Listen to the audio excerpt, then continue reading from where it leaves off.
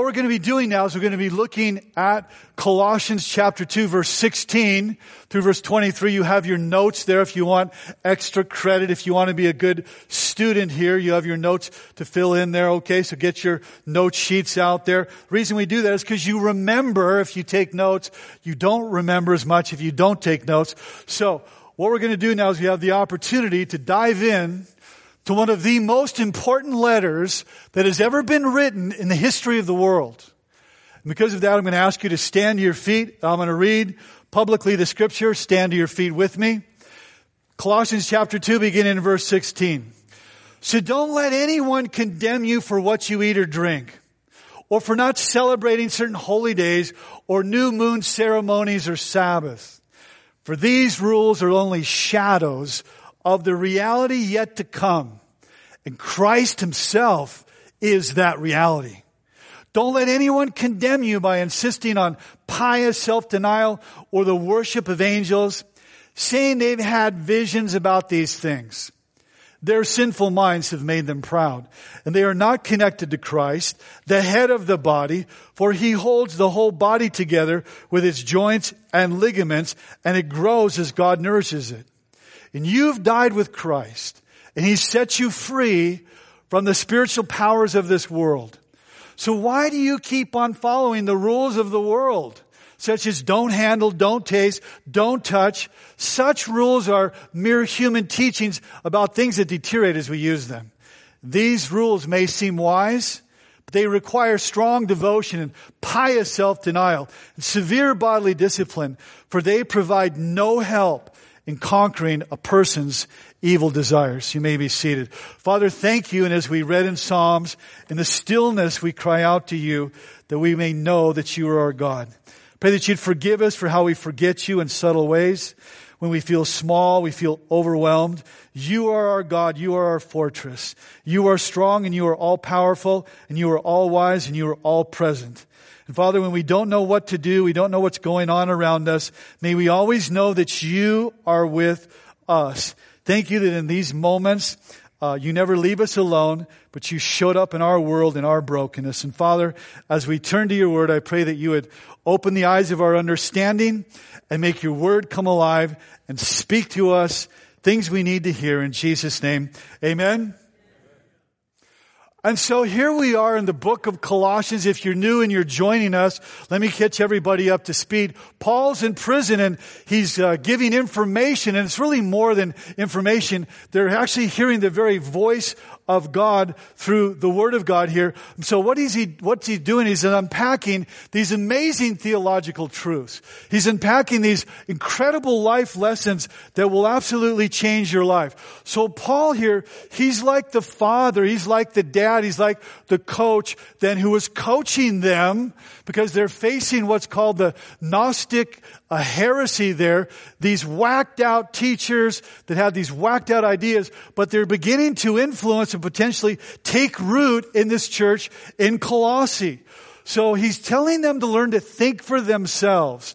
And so what he does here is he's going to give them three things, three counterfeits that can undermine their relationship with God. So Paul is coaching them up, saying, don't get derailed. Okay? And he's warning them. He's wanting to expose these phony teachings. He's saying, beware of these counterfeits. These are three things that will undermine so that you can't keep it real with God. So he says in verse 16, don't let anyone condemn or judge you for what you eat or drink. In other words, he's saying this. Watch. He's saying this. Don't let anyone umpire over your life. Don't allow anyone to set themselves up as the umpire. By that I mean that they look at your life and they go, what? That's a ball. I like that. That's a strike. Where what they're doing is they're making you feel less than. They're making you feel inferior here. And it was all about diet and days. And so these false teachers are imposing upon them legalism there and saying, hey, Paul says, don't buy it. Don't let anyone do that to you. Don't accept what they're trying to do to you. Don't let them judge you and mess with your head and mess you up and trip you up. He says, so look they're trying to get you to check all their legalistic boxes and all the rules and all that. Don't go there.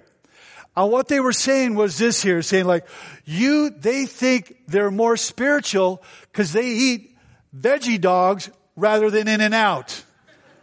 Come on, somebody, if you agree, say double, double.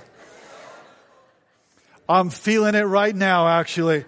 And so they're all about their diet rules, and watch this, So somebody says, hey, can I come over to the house? We're going to come over. Yeah. You just need to know about me that I only eat kosher. So I thought, I'm going to use that word. I better find out what it means. So I Googled it to find out what kosher means. But so it's like no pork, no bacon. Then you invite your buddies over for the game on Sunday. And you know what? Life is better with bacon. Come on, life is better with it. They're all about the bacon. Like, they can't get enough bacon. Bring on the bacon, baby. Don't let anyone judge you for what you eat. He's saying there's no holy food. There's no holy days out there. And so your spirituality, it's not defined, your relationship with God, it's not defined by whether or not you eat pork or you go to In-N-Out. Okay? So, you with me? I'll take a number 3. Grilled onions and extra sauce. So, because what they were doing was this. This is what they're doing. They're saying, you know what? The kingdom of God, it's all about diet and drink. And I beg you that Paul said in Romans chapter 14, verse 17, that the kingdom of God is not about what you eat and drink, but about righteousness and peace and joy in the Holy Spirit. Jesus said it's not what goes into a man that defiles him, is what that comes out here. And so if you say, well, you shouldn't eat, In-N-Out. Hey, great. It's just more for me. All right. So enjoy. So in your notes there, number one in your notes is watch out for legalism. Legalism is this, is Jesus plus something. Fill it in human works there, and fails to recognize that God's grace has made us acceptable to Him, not by works of righteousness that we have done. And so they're playing this game here. And people still play the game today. Don't they play the game today? I'll tell you, when I first experienced the game, and so they don't give this person a name, so I've got to give them a name. I'm going to call this gal Legalistic Lucy, okay? So what happened is this is before I met my wife. This is not my wife. And so, what happened is that I asked her out on a date. Okay, so we went out on a date. It was Marie Callender's down off Alabama when it was there back in the day. And so there was a big game on, right? A big game. And so I thought, I'm just going to excuse myself for a sec. Go check the score. I'll be right back. I did that. I got up. I wasn't gone a minute. I literally went like this. I walked in, and I looked to see the score. I went about like this, and I went back. Well, she could see me doing that, okay? She saw me do that. So I came back, and I couldn't believe it. She was so upset. I mean, the tension was palpable. And so she's like ticked off, hot, mad, steaming mad at me. So I said, what did I do? And she said, it's the Sabbath. I said, okay, and no watching TV on the Sabbath. I said, okay. Now, was that in first opinions or second opinions in the Bible? Like, where did that come from again? No watching TV on the Sabbath. And so, okay, got it. And then, shortly thereafter, we're taking a little cruise Saturday morning, and, sometimes you just get the urge for a donut. Anybody with me? You got to have a donut, right? It hit me. I had to have a donut. I said, let's go get a donut. Again, the tension in the car, it escalates. I'm like, what did I do? What did I do? And so and I can just feel it. And so, says, no buying donuts on the Sabbath. I said, well, I'm going to buy a donut on the Sabbath. So I really ticked her off even more. I pulled in and I found a donut shop. I pulled in and she's hot mad again. I said, time out. I said, look, you just sit right there. This is exactly what I said. You leave all the sinning to me. Before God, that's what I said. You leave all the sinning to me, and I'll go get the donuts. So I go in the store, I get the donuts, got the pink box, maybe a half dozen donuts or so. As soon as I walk back in, her mitts are on the donuts and smashing them in her kisser right there. She couldn't wait to eat the donuts. And so I'm thinking to myself, you're an accomplice to my sin. You're an accomplice. So anyway, so that's my experience with legalistic Lucy there. So in your notes there, legalism is God's laws plus my laws. God's laws plus my rules. God's laws plus my self-made religion. It's man-made rules that people think make them more acceptable to God. Hey, here's how you vote. Be like me. Do it this way. See, it's all about keeping the extra biblical rules here. So legalism says this. This is what legalism says. You know, God, you're pretty good. You're really pretty good. And those rules they're pretty good. But you know what? You could use a little help. And you're welcome. You could use a little help, God. And so I'm here to help. And so, God, I just want to give you some help. We're just going to add some extras to that, And so when she told me that God would not bless the donuts even though she ate them, I wanted to ask her now, where is it in the Bible again where you don't eat donuts on the Sabbath? Is that first Fleshalonians or is that second Fleshalonians there? But it didn't matter, And so legalism, God's laws plus my laws. Now, people do this so that they look superior. And that's what was happening in the culture here. And so now it's not talking about where we have the commandments, okay? Those are God's loving guardrails placed over our lives here because God knows our propensity towards sin. God knows that there are things which are going to destroy our lives. That's not what it's talking about. This is talking about taking the Sabbath, and what they did is they added 600 extra rules on what God meant by the Sabbath here. And so how did this happen to legalistic Lucy? I know in her life, it was the culture she grew up in.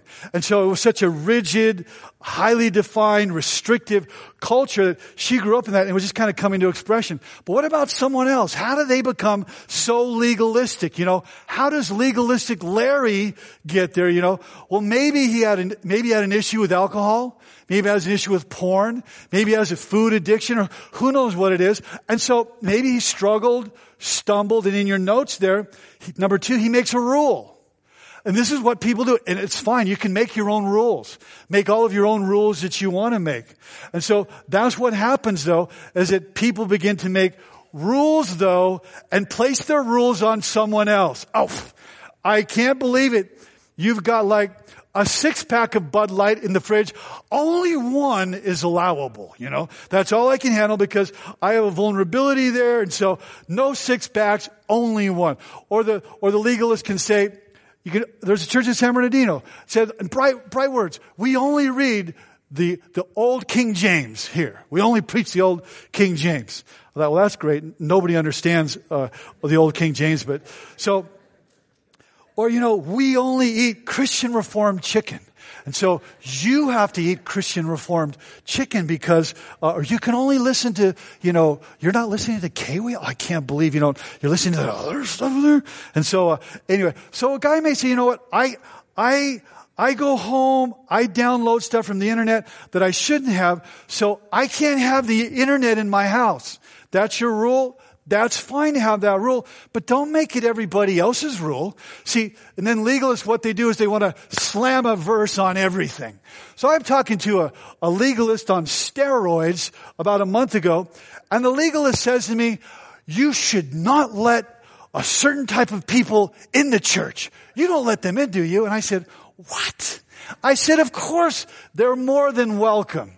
And he said, oh, that's defiling the whole church. I says, no, the whole church is defiled when you show up. And so I was just kind of had it with him. And so I says, you know what? I said, you are wrong and I am right and they are welcome. And you are not.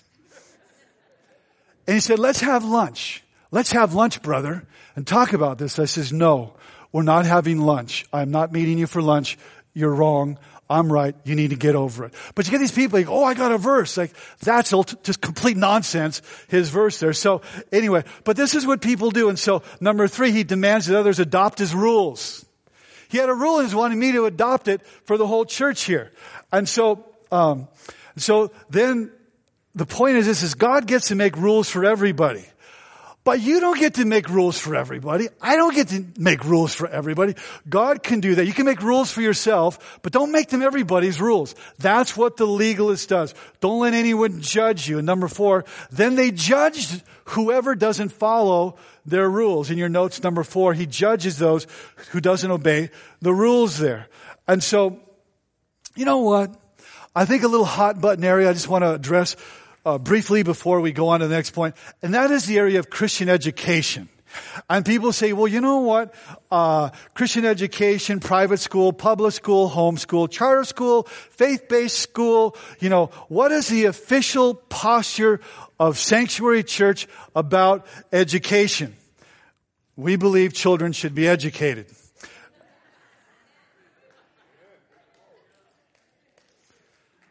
Any of the above, for sure. But take your pick. And so, you make the decision per child per year. Here's what I know to be true, is that circumstances change, needs change, progression through seasons of life change, maturity changes, schools change, strengths, weaknesses, preferences.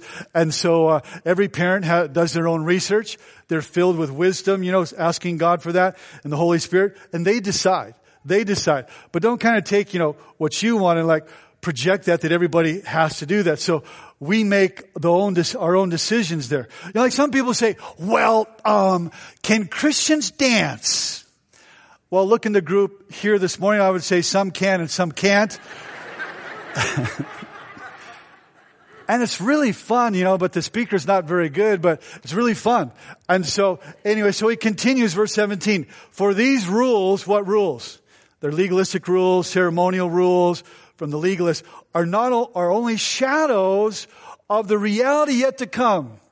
But Christ himself is that reality. So I just ask you by a show of hands, being transparent here, we're in church this morning, so telling the truth. Is there anyone here, by a show of your hand, that you have a picture at your house of a shadow only of a person that you love? A shadow only of a person that you look at the hands going up everywhere, all around the room. Yeah, you don't, do you? You don't have pictures of shadows. Why don't you have pictures of shadows? Because you want to have the substance. You want to have the substance from which the shadow emanates. We're not about shadows. We're about the substance. And that's what he's saying here. He says, look, yeah, the shadow's not really a big deal. It's the substance that is the big deal here. The substance creating the shadow. Rules are like the shadow. Jesus is the reality here. The shadow is only the reflection of something greater. There are some things here that look religious, but they're just a reflection, a shadow of something that is greater. They can have the appearance of spirituality, but again, it's just a shadow pointing to the substance of Christ, who is the real deal. So the false teachers, this is what they're doing here. They're all about the non-essentials. They're all about the externals, and they're ignoring and missing the reality of Jesus. And so they're caught up in the ceremonial aspects of the law, and they miss the one to whom the ceremonies and the laws were pointing. And we can do the same thing today. So in your notes there, don't replace reality with rules. See, you can look the part and be a hot mess on the inside. It's true. And so don't look the part and have no love for God on the inside here. See, it's easy to follow the rules, what he's saying, and lose the reality of a love relationship with Jesus. That's his point here. And so there's a lot of shadows which are cascading off of Jesus. But once you know him, once you meet him, okay, then the shadow doesn't really matter. Then you want the substance, the reality of Christ here. And so now we're transitioning in the next verse away from the legalist, legalistic Lucy and all. Now we're transitioning to the hyper-spiritual group in verse 18. Don't let anyone disqualify you by insisting on pious self-denial or worship of angels, saying that they have had visions and these things. Their sinful minds have made them proud. So what he's saying is this here. He's saying, like, look, there are those in the church, and this is what they were doing. They're saying, okay, look. We know, like, on Sundays, like, Rod comes, he does his thing. We know that. But what you need to know is that, okay, some of you you're splashing around in your little floaties, in the shallow end of the pool. And there you are in the little shallow end of the pool doing your Bible study and you're doing your prayer and your little groups and all that. But we want to take you to the deeper end. We want to take you to the deep end. And so, what you need to have experience is a whole nother world. We want you to experience things that you've never experienced. Okay, dreams and visions and angels, and we'll take you to the deep end of the spiritual life here if you'll just follow us. And so Paul then is writing about them. He's talking about people that go, the wind shifted, I'm following the Spirit, And so that kind of a mentality here. And so he said, false humility, worship of angels, visions. They're like, oh, we're so humble, we can't even go to God. We gotta go to the angels, and they're hyper focused on the angels here and hyper focused on visions and all. And so they're not just about they're about experiencing God, but they would leave Jesus out of the equation. That was the problem here, the root of the problem. And so they have supernatural encounters and spiritual experiences. And so do we want that? Absolutely, you want to experience God. But you don't want to experience God and go off on a tangent here where you miss Jesus. And so what happened is this. Is they were kind of pursuing kind of a spiritual mysticism is what it was there. And so here's the journey that they take. They start out good. They want to experience God. Is that good or is that good? Of course, that's good. But then they create a spiritual experience that doesn't lead necessarily to Jesus. And that's where people can go sideways in the church today. And so, where do you land with that? Like, how do you figure that out? Like, dreams, visions, all that stuff, experience, verse the scripture. How do you know where to land? Well, you always go back to like, well, where did God tell us to land? Well, it says in Joel chapter 2 that in the last days, says the Lord, I'm going to do some amazing things. I'm going to pour out my Spirit upon all flesh. And people are going to have dreams and visions. It's going to be awesome. So that could be a part of life. Dreams and visions that God gives you. And so, but you balance that, like with Jeremiah chapter 23 verse 28, that says this, he that has a dream, let him tell his dream. But he that has my word, let him speak my word faithfully.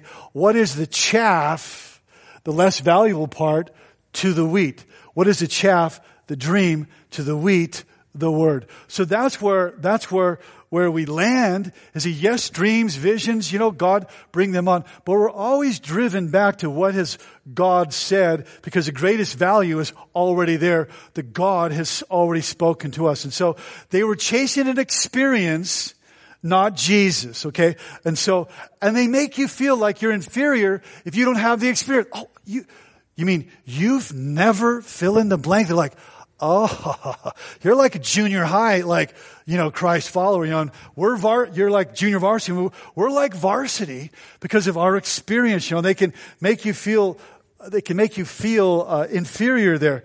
And so just know this, there's no junior varsity in the kingdom. Everybody, all followers are varsity. And so that's where we land. Jesus said it's a wicked and a adulterous generation that just seeks a sign. And so, as a Christ follower, you're not about seeking signs, you're about seeking Him. And then as Joel said, signs may follow you, but you just follow Him. Verse 19. And they, are not connected to Christ, the head of the body, for He holds the whole body together with its joints and ligaments, and it grows as God nourishes it. And so, here's the point, is stay connected to the head. How many people know that if you lose your head, it's a bad day. Yeah, it's a bad day. Lose your finger, you could survive. Lose a toe, lose an ear, lose a limb, you can still survive. Lose a head, bad day. And so he's saying like, look, don't lose the head in the midst of all the rules they're making and all. Stay focused on the head, Jesus Christ. And He's the one that ties it all together like ligaments. What do ligaments do? Connects a bone to a bone. He connects the body together. The body here. And so he's saying, look, spiritual life apart from the head, it's not good. You got to stay connected to Jesus. And growth happens in a group, okay, corporately and individually here. And so, but it's Jesus who supports and holds us together and brings the growth there. And so, church was not meant to be an experience. Let me say this, for some of you, maybe this has been your experience. Church is not meant to be an experience where you come, where you just, you don't engage anyone then during the week. Just come, sit, enjoy the show, sneak out, and that's your experience. You're meant to be connected like a ligament, like, one bone connected to another bone, held together by ligaments. That's how you're to be connected in this great body of Christ here. So at the core is being connected like a body.